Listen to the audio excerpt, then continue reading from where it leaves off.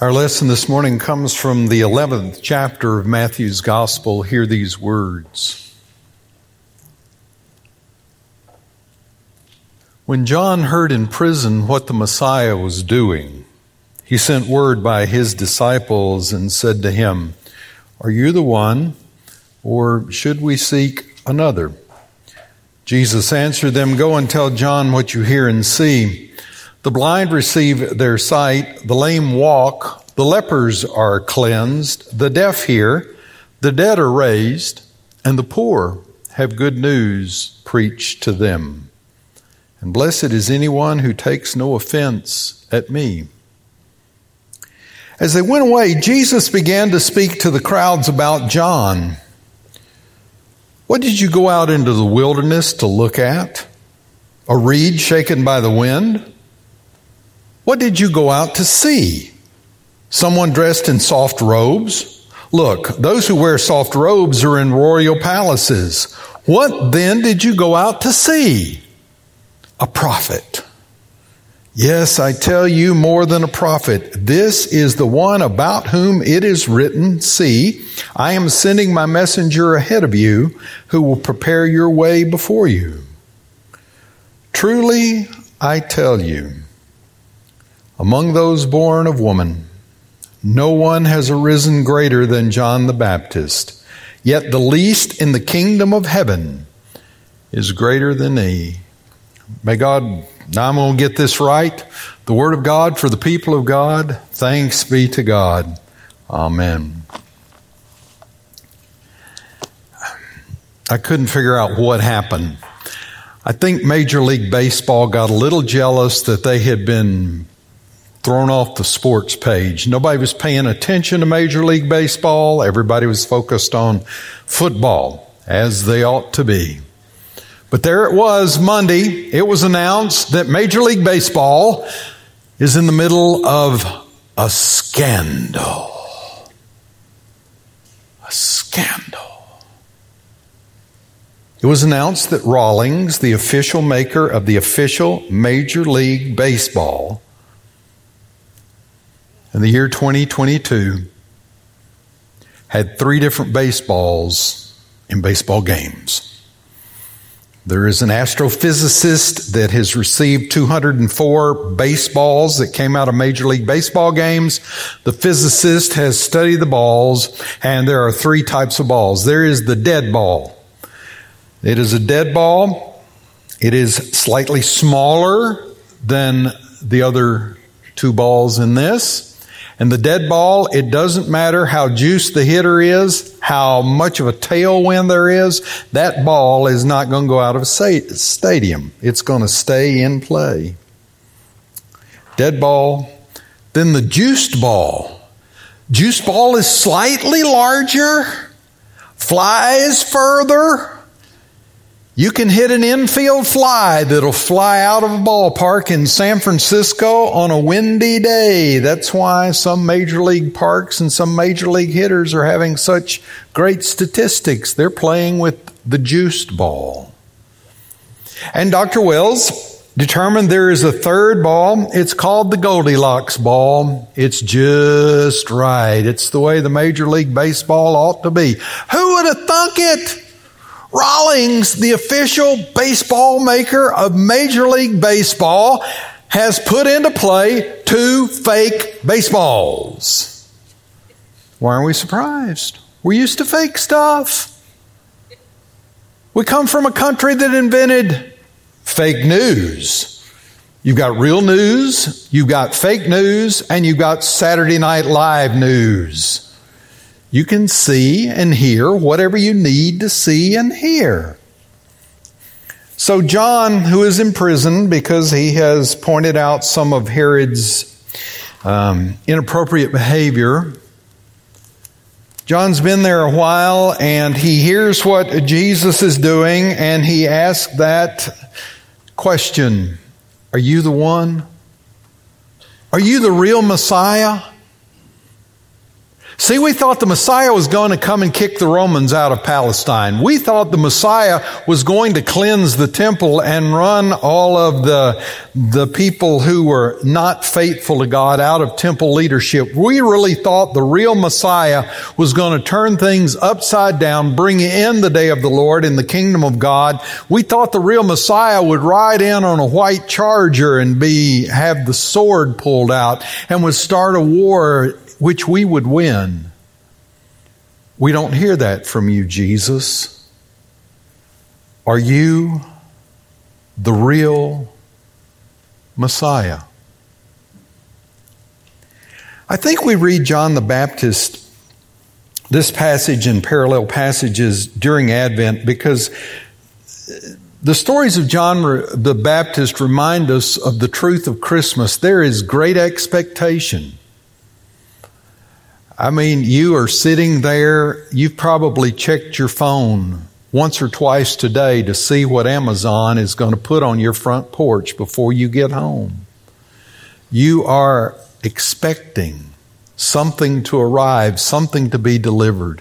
You're anticipating that wonderful, perfect Norman Rockwell painting Christmas morning. But the reality is that you're more likely to get a note from Amazon saying, hey, that thing you ordered way back when, it's still on back order.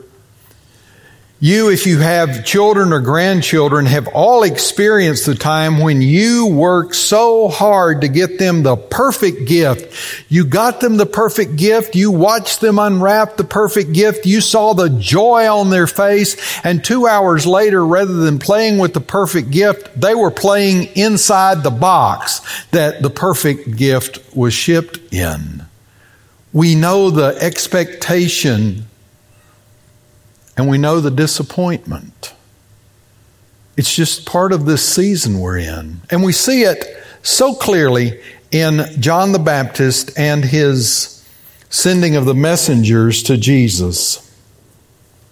Back in the 90s, seems so long ago to say that, back in the 90s there was a radio station in Baton Rouge and they publicized a phone number where boys and girls could call and talk to Santa. And the number was 621-HO-HO. And that's every commercial break, 621-HO-HO, 621-HO-HO. So the kids in Baton Rouge were supposed to call this number. In case you don't know what the letters are on the phone, 621-HO-HO is 621-4646. At the time, I was pastoring the Blackwater United Methodist Church. The church number was 261-4646.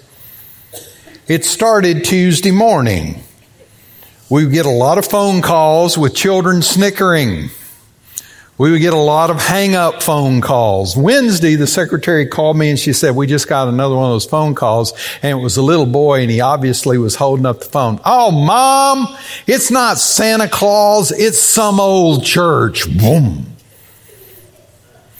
Friday of that week, we'd called the radio station. We said, we don't know what's going on, but we're getting a lot of these phone calls. And on Friday of that week, the staff went home at noon. I was still in the church office trying to get the sermon done because that's what preachers do on Friday afternoon. And the phone rang, Blackwater United Methodist Church, and I hear this little voice giggling. Are you Santa Claus? No, kid, I'm not Santa Claus. Do you want to know what I want for Christmas? Not really. Well, let me tell you what I want for Christmas because I know you know Santa Claus. So I said, what do you want for Christmas? And I couldn't keep up with him.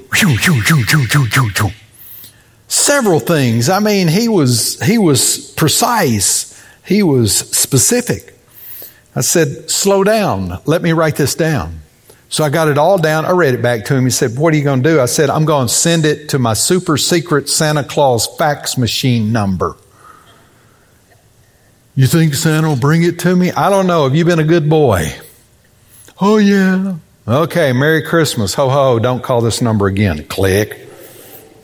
I can't imagine that week how many people called and were disappointed because they didn't get the real Santa Claus.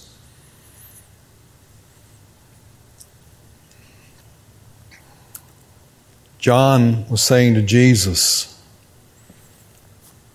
"Are you real?" That's still a question we all ask. Are you real? Are you authentic? Can I trust you to be who you say you are? Can I trust you that the behavior I'm seeing in you will be consistent? And when I thought about it, I thought about Marjorie Williams' book, The Velveteen Rabbit, and the conversation between the skin horse and the rabbit. "What is real?" asked the rabbit one day when they were lying side by side near the nursery fender before Nana came to tidy up the room.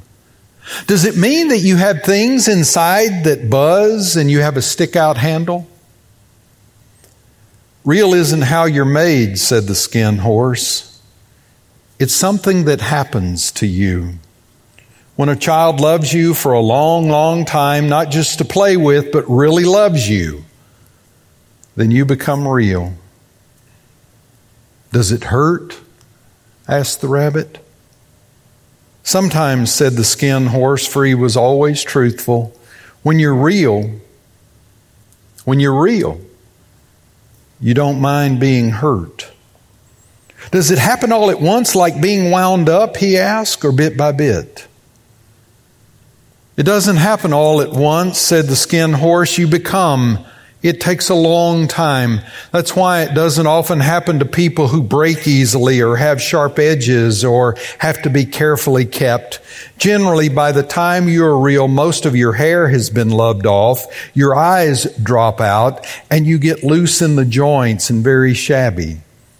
But these things don't matter at all, because once you're real, you can't be ugly, except to people who do not understand." Jesus, are you real? Are you the real Messiah? And Jesus gives an answer to John's disciples, and they go away, and they seem to be satisfied. And then he turns to the crowd, and he speaks to the crowd about John. What did you go looking for when you were looking for John? What did you expect to see? What did you see? You saw a prophet. And he says, yes, and more than a prophet, this is the one about whom it is written, "See, I'm sending my messenger ahead of you who will prepare the way before you." And then Jesus said, "Truly I tell you, among those born of woman, no one has arisen greater than John the Baptist." Here's what I want you to hear. "Yet the least in the kingdom of God is greater than he." Yet the least in the kingdom of God is greater than he. That's you. That's me. Least in the kingdom of God. But we're greater than this great prophet. We're more important than this great prophet. We've done more for the kingdom of God and for the cause of Christ than this great prophet. So while John was worried about Jesus being the real Messiah, I wonder about you and I. Are we really disciples? Really disciples. And I want to say two things about real disciples. First of all, a real disciple has a sense of place. A real disciple has a sense of place. We're talking, and we will talk more about Bethlehem, about going with Joseph and Mary to the manger and looking in the face of Jesus. We get all romantic and nostalgic hearing the stories of the shepherds who come, and we never know where to put the Magi. Are they there or not, or does that come later? So we're familiar with the stories of Bethlehem. And we've read the travel narratives in the gospel of Jesus and the places he went and the people he saw and the things he did. And then his ministry ends at Calvary on the cross. And that hurts us and breaks our heart. That the King of creation who came down is lifted up on a cross and dies a sinner's death. But that's okay, because we all know that Good Friday is there, but Easter Sunday is coming and the tomb is empty, and it is still empty, and it will be empty because Christ is not there. He's not in the manger anymore. He's not in Bethlehem. He's not on the cross anymore. He's not at Calvary. He's not in the tomb anymore. He hasn't been since Easter Sunday. Jesus is not there. There's no place. He's gone. So He can live in our hearts. That's where Jesus is. He's in our hearts. We have become the temple of the Holy Spirit. That Jesus dwells with us through the presence and power of the Holy Spirit. That we take Jesus wherever we go. Jesus is at home in our hearts if we have invited Him in. A real disciple's place is with Jesus. Does that mean I have to go to church? No, I just said that. Jesus dwells within you. He is in your heart and in your life all the time. You have a place at the table of God. You have a place in the kingdom of God. You have a place as a child of the King. You belong. You have a place.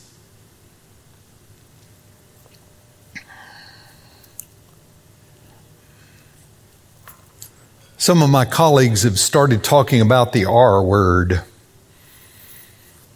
And they're planning for retirement and what they're going to do and how they're going to enjoy it and all this other kind of stuff. And I was talking to a fellow yesterday, texting. That's the new talking, texting. And he told me to look up a piece of property he's thinking about purchasing for his retirement. And so I went and I looked at it, and it's a storefront, 2-story storefront, got all kinds of square footage, and he was telling me how much they wanted, how much he was going to offer, what it'd cost him a month. And I said, what are you going to do with that? He said, well, in the back, there are a bunch of offices, and we're going to take the offices and we're going to convert the offices to our home. That's where we're going to live, in the back. Okay. What are you going to do with the rest of it? Well, he was in the nursery business before he listened to the call of God and followed God into full-time ministry. He said, my wife and I are going back to the nursery business. So we'll have, the nursery and all the stuff you have to sell with that, and pots and dirt and rakes and saws and all kinds of stuff. And he's talking about that, and he's getting excited because he's making a plan for retirement. And then if I was talking to him, I'd be able to see the twinkle in his eye as he went on about this plan and said, and then I've got so much space, I can start a church in that building. 3 weeks ago, I introduced you to a Hebrew word, avodah. Avodah means, it is translated 3 ways when it's translated out of Hebrew. It's translated as either work or worship or service. And my friends figured it out. In one building, he's going to live, he's going to work, and he's going to serve God. And that's the point of having a place. He has this great sense that he is being led by the Holy Spirit, that he is walking with Jesus, that Jesus is with him, and he is going to plant his life in this community and live richly and fully right in the middle of this community. Sounds like he's retired and going to have a great ministry in retirement. What if we lost that notion about going to work, going to school, going to church, going home? That we understood avodah, that God has called us to live wholly and completely, that God has called us to our place in the kingdom of God, that our work and our worship and our service all take place and can all be blessed and all be a blessing in the same place. A real disciple of Jesus understands that since the Holy Spirit dwells within you, you are always in the presence of God. And then the real disciple, they have a sense of place and they have a sense of purpose, not a cause, a sense of purpose. And their purpose is to live fully and victoriously for Jesus Christ, to live authentically for Him. Friday night, I was forced to do my annual husband duty. It was the bank Christmas party. And I am required once a year to go to the bank Christmas party. I am the trophy husband. It's a participation trophy, but I'm the participation trophy husband. And I would tell you I'm also arm candy. It's Laffy Taffy, but I'm arm candy. And I grouse all week about it because truly I can preach to 1,000, but I am a horrible introvert. And it's like I'm energized by being by myself. And when this afternoon, I'm going to spend 4 hours holding on to a car steering wheel, not talking to anybody, because that's how I deal with crowds. But parties send me into apoplexy because I don't know what to do. But I look good. I want you to know 5 people asked me where I got my tennis shoes because I wore these Friday night. It was my way of protesting. Walked in the room, and they had a wine wall. A wine wall. Little wine glasses were caught on the stem. They were all filled up, sitting there, and you could just go to the wine wall, and you could snatch one wine for this hand and one wine for this hand and go stand there and drink, or you could go to your table and drink. And obviously, there were a lot of Presbyterians there because many people were going back to the wine wall 2 and 3 times. I was watching. There was an open bar, and Lord only knows what was going on there. I had drink tickets. I still have drink tickets. Didn't use them, but there were people using them. We were at this long serpentine table right in the middle of the room. Tamara was sitting right beside me, but because of the geometry of the table, she kind of had her back to me. So I'm sitting there by myself. And people are trying to talk. Psst, psst, psst, psst, psst. Felt a tap on the shoulder. I hear you're a preacher. Will you pray the prayer? Oh, Lord. The prayer over a bank Christmas party. I'll think of something, glad to do it. So I got up, prayed the prayer. So I've just rung the bell. Everybody knows I'm a minister now. It was a beautiful prayer, by the way. It was really good. Wish you could have been there. Got the prayer prayed. We ate. I have sat there for as long as my introverted body can sit there. I can't hear. I mean, they're trying to talk on their very bad sound system. They've got Mariah Carey singing All I Wanted for Christmas Is You, followed by Grandma Got Run Over by a Reindeer. I am just... So I got up, disappeared, and went and sat in the lobby. It was quiet. It was very quiet. It was glorious. And that's where they were hiding the creme brulee, which is what I was looking for anyway. So I had me some. It's quiet. And I'm texting some minister friends, and we're talking about Christmas parties. And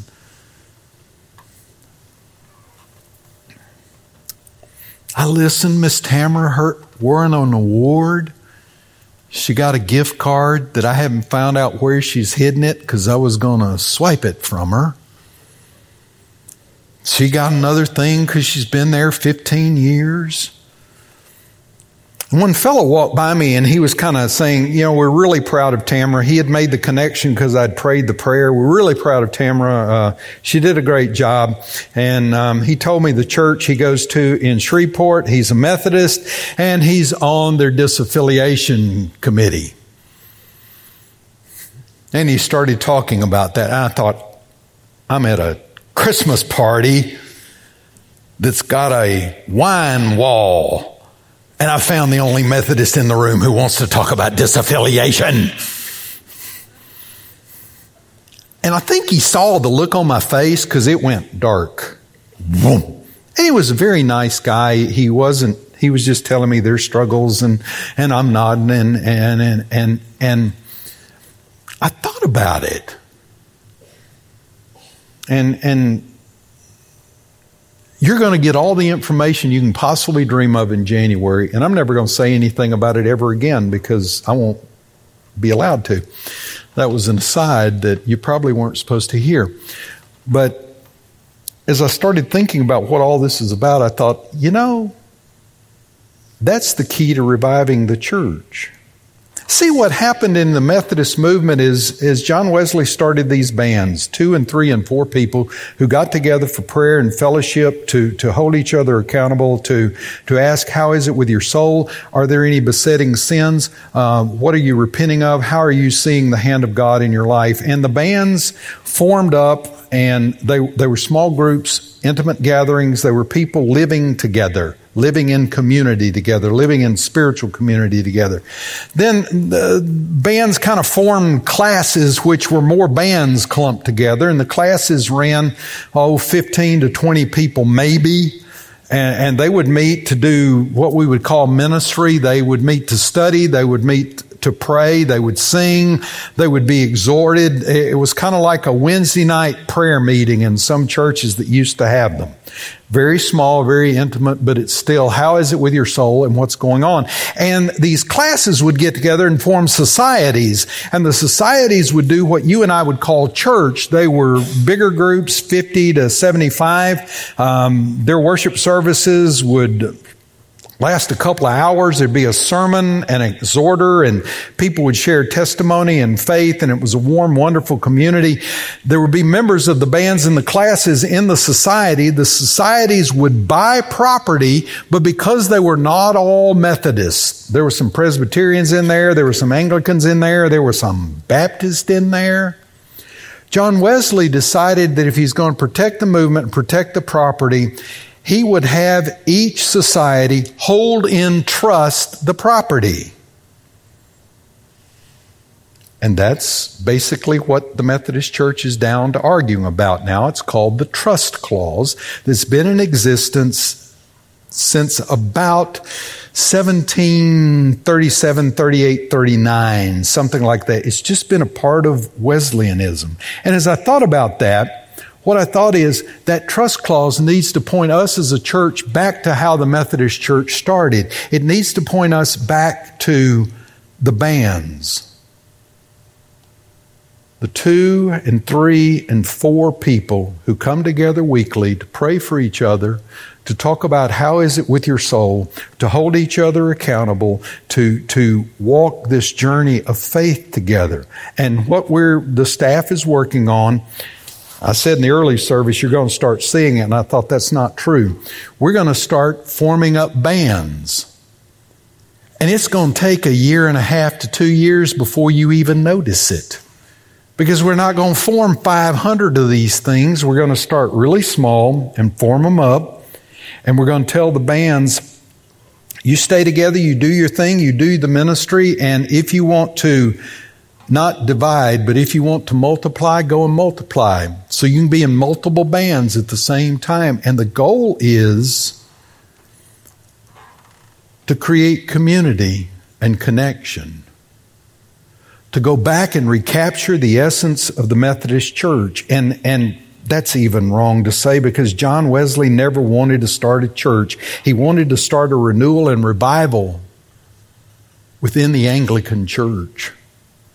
And that's what I want, is a renewal and revival within the Methodist Church. So when you hear about the trust clause, I want you to think about bands. I want you to think about holy gatherings of 2 and 3 and 4 people coming together for prayer, coming together to hold each other accountable, to lift each other up, to walk the journey of life and faith together. This guy named Jesus did it. Sent them out 2 by 2. Sent 70 of them out 2 by 2. And I know, because those are Christians, what happened. 2 here kind of saw the 2 up ahead of them and said, can we join you? So the 2 by 2 became a 4 by 4.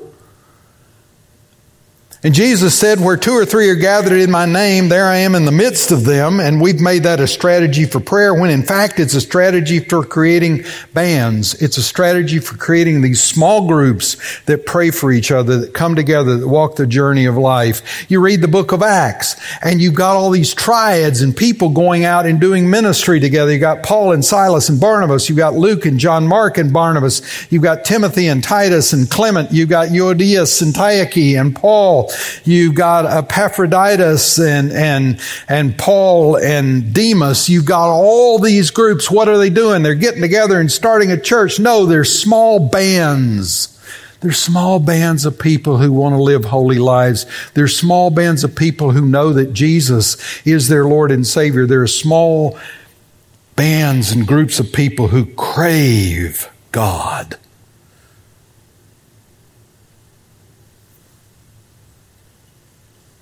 That's how you change a church. That's how you transform the world. You recapture that which started us all.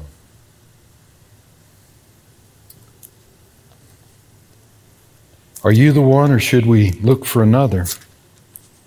And Jesus says, go tell John. Go tell him what you see and hear. The blind receive their sight, the lame walk, the lepers are cleansed, the deaf hear, the dead are raised, the poor have good news brought to them. Not in mass, one at a time. Not through programs, through relationships. How are we going to change the world? One person at a time. One band created at a time. One group of people who come together to love Jesus and to know more about Him. So when we start talking about this trust clause, I want you to think about how the Methodist Church started, and how the revival changed England, and how the revival spread to North America, and how the revival has cascaded all the way down to where you're sitting. I want you to help me reclaim our Methodist heritage and change one life at a time. Would you stand and pray with me?